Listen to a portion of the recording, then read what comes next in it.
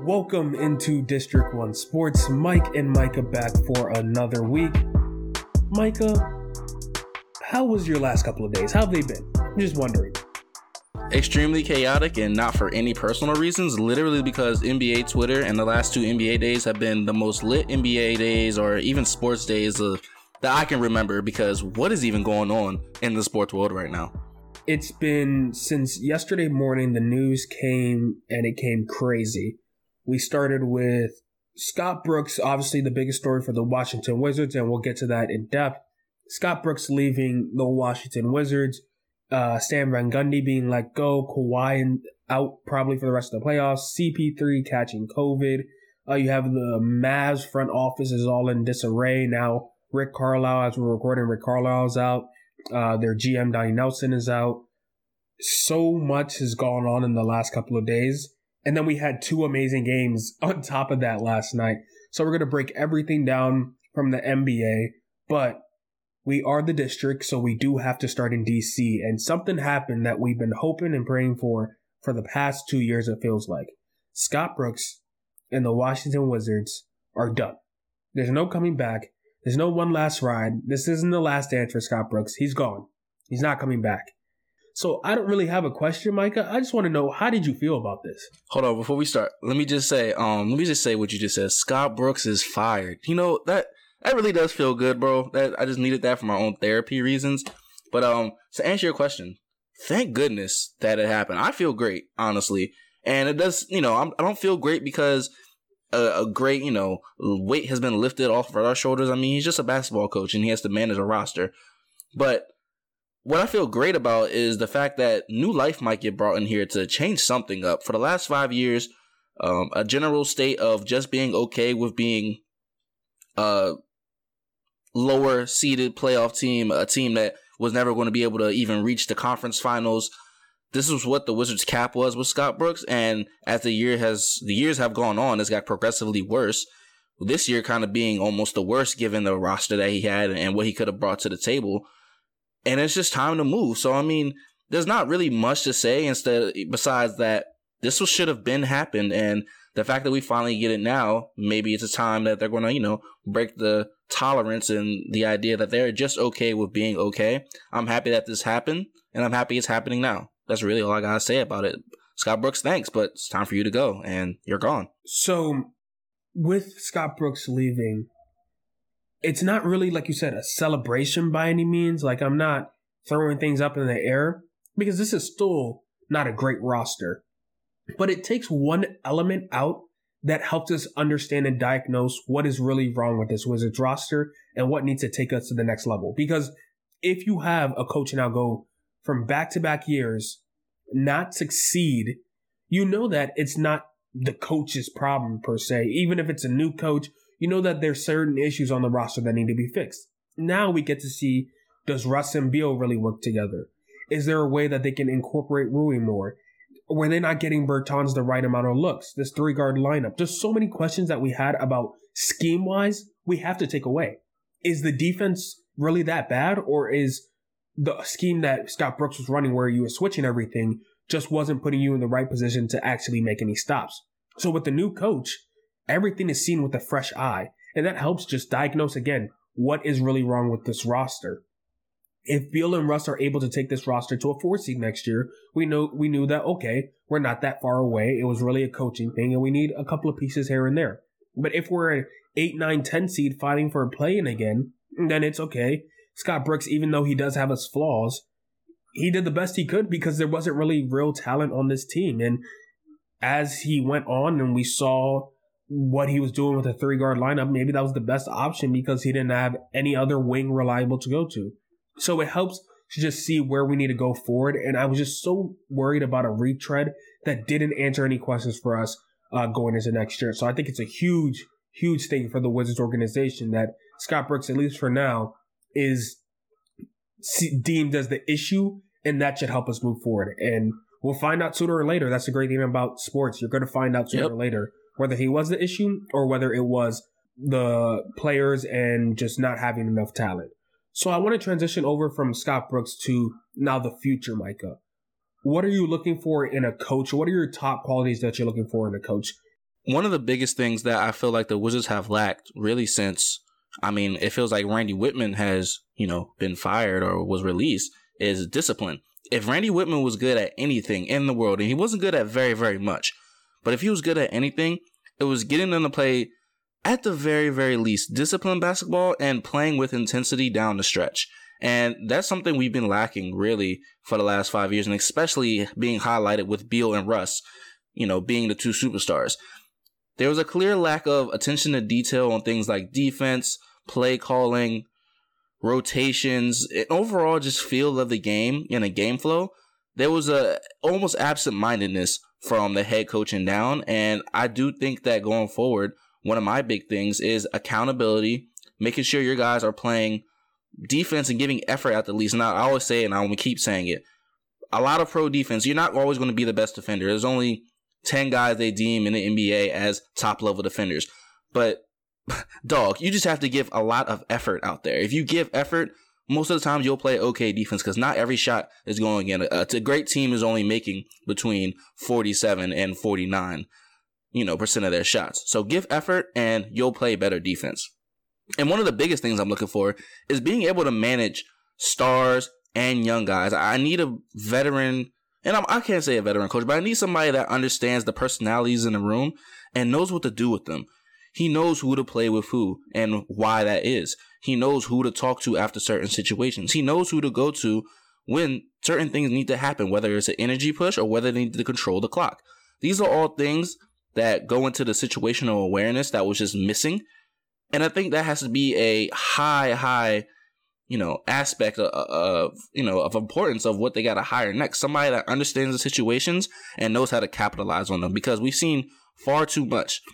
When situations were there was no capitalizing them at all, and it really hurt us. So that's something I'm looking for. It doesn't have to necessarily be from a veteran head coach or a head coach that's been moved around a lot. It could be from an assistant, but it has to be coming from a sound basketball mind and somebody that can execute the ideas they have in their head and make the most out of the roster. Two things that I'm looking for: defensive scheme and the ability to create open shots on offense. I think those were the two main things that this team was lacking this year. And I'll explain. With the open shots, watching these playoffs has been eye-opening for me. Just how difficult versus how easy it is to get shots for some teams. Honestly, with the Brooklyn Nets, it's easy because you have Kevin Durant. No dig at Steve Nash, but when you have a player that can just rise over everybody, you can get your shot at any time. But looking at a team like the Phoenix Suns, where Jay Crowder isn't a sniper, but he's shooting like 40% from the three. Bridges is hitting from three. Devin Booker gets open shots. Chris Paul's able to work. The ball moves. It's not sticky. The Wizards were a very ISO-heavy team, and every shot that Beal had to get, it was a tough shot. Like, a tough shot in that it was cool that he made it, and it was just a great play and great highlight. But it was also very physically tough for him to get those shots because he's shaking two people off. He's splitting a double team. He's getting to the lane and getting fouled. And it just wasn't an easy shot to be able to, hey, let's kick it out to this guy, and it's a quick three. If Bertans is going to be worth his value in this contract, he has to be able to get wide open shots. He's really good at hitting contested shots. He hit 40% from the three-point line this year. That's not bad at all. But if we wanted to get to like 42, 43, let's get him some open looks. And if we're able to translate open looks, ball movement, not being a sticky offense, it just makes to a faster pace. Everything looks very cool and seamless. And the offense just flows better, which helps also with defense. The defense was a struggle. Brad sometimes would just have to give up on a play because he knew he had to go back on the other end and score because he had no other options. Hopefully this coach is able to develop Denny and Rui, and that helps take off the load off of Brad and Russ. But Brad and Russ themselves also have to be willing to get rid of, hey, I have to do this all by myself. You have other guys that can help you out. Do you know Rui shot 60% from three in the playoffs? And I know it's 5 games, but 60% and then 61% from the field. That is, it's not a fluke because we've seen Rui go on a heater from three. So if I can see ball movement, having a good defense, and just not letting that ball stick, I'll be completely happy. And then finally, just on the Wizards end, who are your top coaching candidates that you want to see be the head of this Wizards team? So in gathering my thoughts for today's pod, man, one of the big ones, and I mentioned it before, and maybe in the last couple of years, I can't really remember, but he's always been on my mind as a perfect coach, is Sam Cassell. And I mentioned it before, and I'll mention it again. At this point, he's a career assistant that has been successful everywhere he has gone since he's been an assistant, a former world champion and third team All-NBA player with the Minnesota Timberwolves, a person that understands the game, a fundamental, true understanding of the game. He's been here in DC under Randy Whitman, coaching up young John Wall and Bradley Beal. He went to the Clippers and he's been overseeing some of their best years as a franchise. And now he's over there with the 76ers, overseeing them be the 1 seed and them possibly make it to the finals. It's a great possibility. Sam Cassell would be a perfect fit because I do think that it is time for him to get his head coaching, chance, especially when there's other guys who I feel are less qualified than him getting jobs, getting fired, albeit, but still getting jobs. I think it would be a perfect situation for him to walk into. And I mean, before today, and I did mention this for a reason, that before today I had Sam Cassell on my mind, but Mavs moving on from Rick Carlisle moving on from the Mavs is a big thing, because everything I talked about as far as discipline and understanding the game, Rick Carlisle has that. Make no mistake about it. Rick Carlisle is a great coach, but he's not really good for what the Mavs are trying to do apparently now. And I do think that Rick Carlisle will be coaching in the league next year. Maybe he'll take a more coveted job. One may open up or others may be on the table. I'm looking at maybe a Boston job. That would be cool. Or if, the Bucks have an open job, that would be cool. But if those things happen and Rick Carlisle has a chance to be the Wizards coach, I'm going to say 100% yes. And I'm doing cartwheels down my street because that's a winning NBA coach. He's won in the finals. He can do that. He's been overseeing the Mavs. Seven 50-plus win seasons. And that's I've no never fluke. seen one. And that's no fluke. And exactly. And see, that right there. Over multiple eras. And exactly. And that's a guy who knows what it looks like. He's been around generational talents. I mean, he's coached Dirk in his prime. He's just finished coaching Luka. And I'm sure he's been around the game coaching other great players. I think he would be perfect for this. But those are my two guys, Sam Cassell and Rick Carlisle. Two guys I feel have a great understanding of the game and could get the most out of this roster. I'm looking at Unseld and Becky Hammond. Unseld because reading about him, obviously we know the history with his father being the greatest Wizards bullet of all time, number retired, everything. That whole story would be nice. But just straight basketball and coaching, he is heralded as one of the better, younger defensive minds in the league. If the Wizards can just play decent defense, they don't have to score 120 and 130 points every game. Maybe you can have a night where it's 110, 105, and you can win. So getting somebody that is defensive minded would be key. And then Becky Hammond, coming from that Pop coach tree, him giving her essentially the blessing, saying that she is ready. She's the type that, hey, Pop played great defense, also was able to scheme up a great offense for Tim Duncan. He hasn't really translated into this new style of basketball. And that's more of just what he has on this roster, which is guys that are mid-range and long twos type of guys. But I think that she'll have an ability to be able to scheme up something great for Brad and Russ, play great defensive scheme. I just don't think anything can get worse, that almost any coach is an upgrade, except for Bud going to the Wizards. But besides that, oh my God, I just think any coach is an upgrade, but I really would be looking at Wes and Becky. This offseason, however, is not going to go without any competition. There are jobs already lining up. Teams are getting ready to put in their offers for the best coaches. You mentioned Rick Carlisle, and I love him. I think he's an amazing coach, but I don't think he's taking the Wizards' opportunity because there are a lot of jobs out there. So I'm going to read off the list real quick. We have the Wizards, the Celtics, the Pacers, the Magic, the Mavs, the Pelicans, the Blazers, and we are for this assignment and this test or whatever, we are adding the Bucks because we do think Bud will be gone. So Micah, I want you to rank the worst job to the best job and why you have your order the way it is. Yeah, so going from the worst to the best, I think the absolute worst job here is the Orlando Magic. There's just no really upside. They traded everybody that kind of mattered. They're kind of left with scraps, and they're going to be a perennial lottery team unless something ridiculous happens. Not necessarily an ideal job for a new head coach or even a veteran coach still trying to prove themselves. So we go Magic at the bottom, Second to last, Portland. And it's hard to say Portland, but when you really look at it and the logistics of the team that they have built through trades and whatever it is, it's really hard to even surround anybody else with Dame because that team is so locked into Dame and CJ, and really that's it. It would take a miracle to really add pieces to that roster, and with both of them being 30 plus, I mean, you're looking at a situation where, CJ might be late 20s, early 30s, whatever the case may be, but basically their primes are pretty much done. And Dame is a superstar, so he'll still play at a high level, but they're in a really tough situation, so that's just not really ideal either. Although they could still be an 8 seed or 7 seed, whatever the case may be, but nothing really higher. Next, I have the Boston. So actually, no, let me change this. I had the Boston Celtics, and I had the Boston Celtics because I do think that Jason Tatum and whatever young pieces are there, they're going to be gone.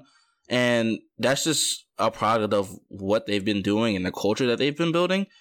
There's kind of a lack of that. And I know Brad Stevens, one of my favorite coaches, decided to basically go upstairs and kind of manage everything and oversee everything. But I don't necessarily think that's going to stop the inevitable. I think the guys who are young right now, like Jason Tatum, possibly even Jaylen Brown, they're going to pack up their bags and leave because why not? There's other places to go win.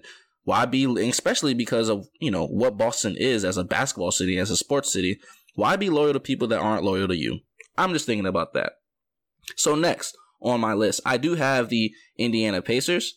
And I think the Indiana Pacers are in a really interesting situation because while they don't necessarily have that clear-cut superstar, and I know Sabonis is great and he's an all-star level player, but they don't have a guy that's going to wow you. But I do think that their team as a whole is one of the better ones, one of the better constructed ones in the league. And I think with proper coaching that they will always end up being in that 5th to 6th to see, 4, 5, 6 in the East. And I think that's a very great position, but I don't know if they have the talent to rise up above that. It would take them to either draft a guy or trade for a guy or make something happen where they get a superstar and you could possibly see the upside in that. But I just don't think that their future will ever be Eastern Conference Finals or Finals. They're always going to be in that mid-tier in the East. And as a coach, I would just look at that skeptically and be like, well, maybe we could do something better.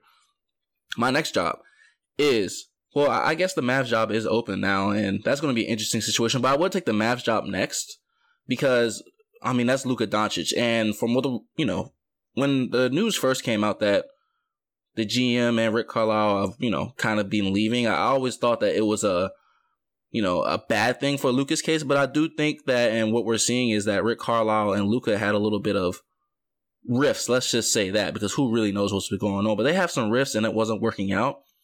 But I do think that Mark Cuban and whoever is making the decisions is doing this because they want to keep Luka around.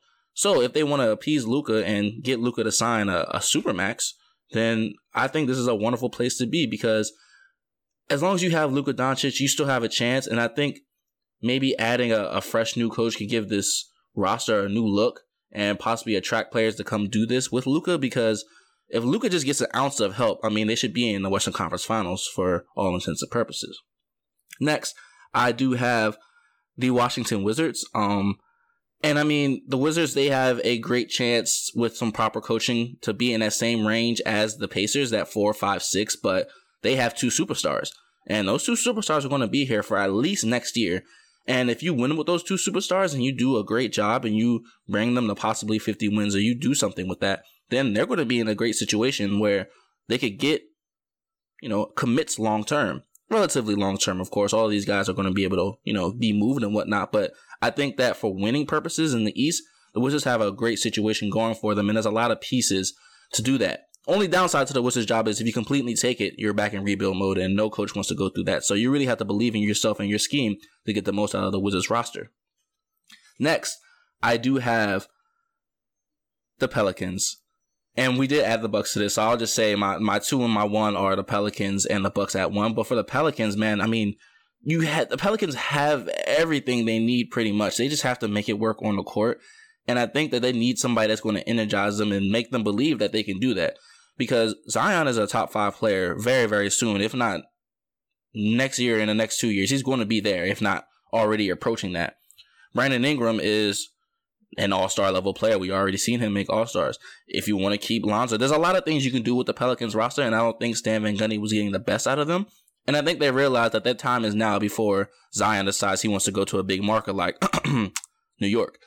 So I think that's a great job to be in, because if you can win with them, you'll get long-term commits again. And finally, like I said, the Bucks. If we're considering that Coach Budenholzer is going to get fired, because I do think, and I probably think you think too, that he is gone regardless of what happens, that's the best spot to be, because Giannis is not going anywhere right now. He is not going anywhere, and you can't really move that contract unless you complete deal of the lifetime. You have the roster to go win an NBA Finals. You have the roster to go win an NBA Finals, and Mike Budenholzer is holding them back. Of course, there's a couple other things that needs to be addressed, but I do think that one of the fundamental issues is that Mike Budenholzer isn't getting the best out of his players, and in a team that really needs a lot of scheme dependency like the Bucks do, for some reason Mike decides to abandon the scheme and kind of do his own thing, and it just never works, and it never works for the on the court for the Bucks. So I think that if you're looking at the Bucks situation and the fact that even with Mike Budenholzer, they're still always going to be scratching the conference finals, why not get a coach that knows what they're doing and go get to the finals and go win one with Giannis? Because you're not getting these years from Giannis back. He's going to evolve as a player, but the dominant player he is right now and the roster they have right now to go win, you're never getting this team back again. So the Bucks, I mean, if you're a coach that wants to go win and you can see the vision of them winning, that's a perfect spot. But yeah, I think that the Bucks have the best job. The Magic outright have the worst job. But all these jobs are relatively interesting, and I do want to see where everybody kind of lands. We're in total lockstep. The Magic have the worst job available. There's no future. There's nothing there. You're banking on Wendell Carter, RJ Hampton, Cole Anthony, and Markelle Fultz. Ew. If that's me, I can't have that be my first job. I just can't. There's nothing that you can pay me, nothing that you can say that will make this be worth my while to have this as my first job in the NBA. After that, I go to Indiana Pacers. The Pacers are a team where if you're a really good coach, you'll be able to get a lot out of them. But Micah, let me ask you this. What do you see as the ceiling of the Pacers' best absolute season where you're like, you know what? This was the greatest Pacers season we could have had with this roster. Man, the absolute best is Game 7 of the semifinals. And, well, the conference semifinals, and they have a chance to go to the conference finals, and they lose in the 7th game. That's the best, because they have there's nothing that could bring them up to the conference finals. And if they do get to the conference finals, they will get swept. Exactly. So looking at that, I'm like, well, you can be the greatest coach of all time, and you're taking this roster to a potential 4 seed, and you lose the 1 seed in 7 games. So that's your best case scenario. Okay, that's why I put them above the Magic, because the Magic have no hope. I put the Blazers above the Pacers because, like you said, a couple of things. You can't really tweak this roster much. If you're trading CJ McCollum, you're not getting anything of true value in return that either is as good as CJ McCollum or is much better than CJ. There's a possibility that Dame leaves if this team still struggles. And if that happens, that's another terrible situation that you're in. I have the Wizards after that. And when we did this before, I had the Wizards much higher. But after thinking about it, Brad is still not committed long term. If you had a commitment from Brad and Russ that this was at least a 3-4 year experiment, you could potentially suck for 1 year and then be able to build back year after year to get yourself to a place where you feel like you're comfortable enough to be a 2 seed, get to the conference finals, maybe get to the NBA finals. But without the Brad commitment, it makes the job a lot less desirable, because if Brad leaves, you're stuck with Russ and a bunch of young guys. And that's not getting it done. That's not taking you to the next level. And then with the ceiling of the Wizards, though, if I was to ask you, Micah, what is best case scenario? Brad and Russ, both all NBA players. Best case scenario for the Washington Wizards. Where do you see them? Best case scenario for the Wizards is that they actually do get to the conference finals, and then maybe they win in 6 in the semifinals. But in the conference finals, they're simply overmatched, because for all the great things that Brad and Russ do, they're going to not really be able to get them over that hump. So really going out in 5 in the conference finals is the absolute ceiling unless they make a big change. Exactly. So you're looking at being on the doorstep of a championship. let's put this in perspective. The 76ers, who have Embiid and Simmons and that whole process and everything, they haven't reached a conference finals yet. So if your ceiling, best case scenario, is getting to an NBA conference finals, that's a pretty good spot to be in. But until you get that commitment from Brad, it just can't be above the rest of these teams. The Celtics have the opportunity. They've already extended Jaylen Brown, have the opportunity to give Jason Tatum the most money. I assume that Tatum is going to sign there with the long-term deal. I don't think he's giving up all that money to just move somewhere else. If you have Tatum now locked in for a long time, as a coach going in, you always believe your scheme is enough to mask the issues that a team may have and take him to that next level. I think the Celtics last year were a game or two away from the NBA Finals against the Los Angeles Lakers. I think a coach goes in there and thinks, yeah, we tweak a couple things on this roster and we could be right back in that mix of being in the finals. So I think they're a little bit higher than the Wizards. The Pelicans, you have Zion, you have Ingram. Zion, like you said, could potentially be a top 5 player in this league. That's about it.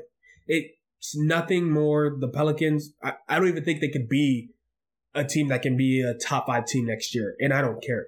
What you have with Zion over a couple of years' time, that is enough to get you over the hump, and you're licking your chops just to get an opportunity to coach a generational player like that. What brings me to the Mavs. Mavs are ahead of the Pelicans because at least the Mavs have made the playoffs, but they don't have enough around them. Luka's amazing, but there are some limitations where it comes to that roster where he doesn't have a number 2, doesn't have somebody to go off of. And if that's the case, what exactly are you doing with this roster? So it would be the new GM to figure out what they're going to do with Luka.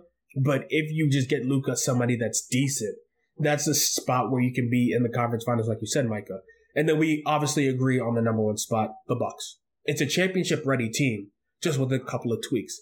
Instead of having Giannis bring up the ball, put him in the post. Have Drew run the offense. Play certain lineups better. Play Giannis a little bit more. Switch away from your defensive style. Have Giannis be more of an on-ball guy since he doesn't have to take the offensive load of bringing the ball up on the other end. So many just little things that you can make to make this team so much better. I think this is where Rick Carlisle ends up, and you brought it up the minute he left. You were like, oh, the Bucks makes no sense because the minute he's able to get his hands on this roster, we saw what he did with just Luka. He has now 3 guys that are able to create their own shot. Yeah, Rick is going to be able to succeed in that situation. So for me, the Bucks would be a clear number 1. Obviously, you have him as the number 1. And it's just interesting to see how this shakes out. But teams are going to be fighting a lot. The coaching market is going to be hot. A lot of contracts are going to be getting sent out there. If the Wizards really want their guy, I think they're going to have to pay, unfortunately. But if he ends up bringing me my first 51 season, gets me to the Eastern Conference Finals, or even just the second round of a playoff, let me just see a playoff victory, right? Then, hey, it's worth the contract at this point. And then, Micah, quickly before we round up here, I just want you to talk on this Utah Jazz Clippers series, Hawks, Sixers, and the Brooklyn Nets and the Milwaukee Bucks. What do you see happening in these series? Yeah, this is, I would almost say, unprecedented because every team besides the Nets that I thought will be leading this series is just simply not doing it right now. And it's for a number of factors. 2 epic collapses in last night's games on the 16th that just, it really put a lot of things in perspective. For one, and really just the 76ers, you guys are really on the brink of decking this thing. And I would honestly think at this point that they do deck it. And it's not really Embiid's fault, actually, and I'm not really going to do that. It's more so just, first of all, Doc, I mean, he does this choking thing. He's a master at it. But so many times that I've seen just inconsistencies from everybody else besides Embiid, it's just not there yet for them. And I don't know what else they could do at this point. So I would take Atlanta getting to the conference finals. And, I mean, that's an easy walk down for either the Bucks or the Nets. But I think they get there just because, I mean, they play like they want it more than the 76ers. And at least right now, going back to Atlanta, it's just like, this is not going to end well. So I think Atlanta wins this series, and I think Philly just lost himself a chance at getting to the finals, realistically. Going to the Nets, and I'll just, bump down to the Nets real quick on the other side of the Eastern Conference. Getting that win, man, that's so important for the Nets, for KD, for what, could happen in the next round. And I do feel like they do get to the next round and win. I think they end this in 7. I do think that the Bucks have a chance to tie it, and I do think that in a game 7 that KD kind of takes over and does what he has to do. He might have to play all 48, which sucks again, but he's shown that he could do it, albeit a bunch of other BS that happened. He shows that he could do it, and I don't think that the Bucks can finish them off. And man, the Clippers and PG. Playoff P. He actually did it. He actually did it. Pandemic P is dead. That name is dead. Yeah. You can't use it anymore. I don't even want to call him Playoff P. Now he's just Paul George again. And I think for everybody involved in the Paul George belief, that's a great thing because he looked like he did again when he was playing with the Indiana Pacers. And that first healthy year with the Oklahoma City Thunder. This is what that performance reminded me of. Because finally we didn't see him settling for dumb shots or kind of being the Kawhi. He really took over the reins of the game and decided, I'm going to control the pace. I'm going to take smart shots. I'm going to get to the cup. I'm going to make a lot of contact on the way. And I'm going to play the defense that needs to be played. And that's when Paul George was doing that every single night for all 82 plus playoffs. That's when I considered him a top 3 to top 5 small forward in the league. But this recent pandemic P thing going on, nah. But I'm happy to see that for the Clippers because you're seeing a Jazz team that is just losing the edge that they had. Donovan Mitchell was hurt, and we really saw it last night. He brought nothing to the table. And, we all saw that game. When the Jazz are shooting as hot as you are, when you're shooting as hot as you are in first half, naturally in the second half, you're not going to be able to replicate that. And the only issue was there was only a single-digit lead going into the half, and they shot the lights out.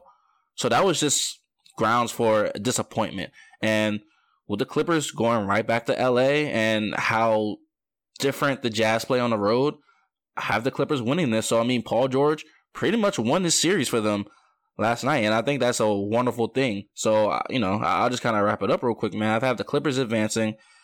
I have ATL advancing. I have the Hawks advancing. And I have Brooklyn advancing. But none of except the Nets, this is nothing else I expected to happen has happened so far. And I guess that's a sign of a great playoffs and great competition. So I'm happy to see it, but it's getting really, really interesting. I think each of these series are going 7 games. I haven't made up my mind yet. Only when I really don't trust the Nets. I don't trust Bud at all. Yeah. I don't trust Bud at all, but the way Harden looked, KD played to perfection. Exactly. There was nothing you can criticize about his game, and the Nets won by, 2-3 points? Barely got out of there alive. So looking at that, with the momentum and a crowd on their side, I think Bucks win game 6. Would Harden be healthy enough now playing every other day off a bad hamstring that it elevates them to a game 7 victory?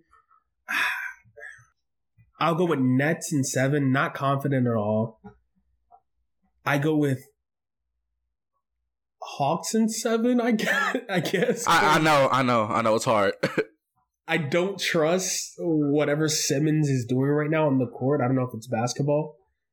And then I also don't trust the Utah Jazz, but I don't think I don't think Paul George is going to be able to duplicate that for game 6 or game 7 and have Reggie Jackson and Marcus Morris basically shoot 65% from the field. And if that doesn't happen, the Jazz end up winning those games. So I go Jazz, Hawks, Nets, but I don't feel confident about any of these. And it feels truly like the NCAA tournament where you have I don't know who's going to win the NBA championship. I have no clue now. No clue. Because the Nets are just hurt everywhere. The Bucks, who knows? The Sixers can't get out their own way. Close a lead. Ben Simmons can't hit shots. The Suns now have the CP3 situation, but they should be fine. The Jazz and the Clippers are both fluke and fraud teams, so it's all over the place right now. And who knows? Maybe we just end up having the Atlanta Hawks as the NBA champions. Oh my God. They're the most healthy team right now. That's what it comes down to. Besides Hunter, everybody else is healthy, and it's looking like that's how it's going to decide this season for the NBA champion. That's going to wrap it up for this episode, though. We'll be back next week, same time, talking a little bit more Washington Wizards. There'll probably be some news leaking out about the situation with the coaching. Are we getting any updates? Who's accepted an interview? Probably get into some Washington football stuff. There's been a Heineke-Fitzpatrick debate. Not enough time to get into it this pod. We'll have all of training camp to discuss Heineke versus Fitzpatrick. But for Mike and for Mikah, we'll see you on the next episode. Peace.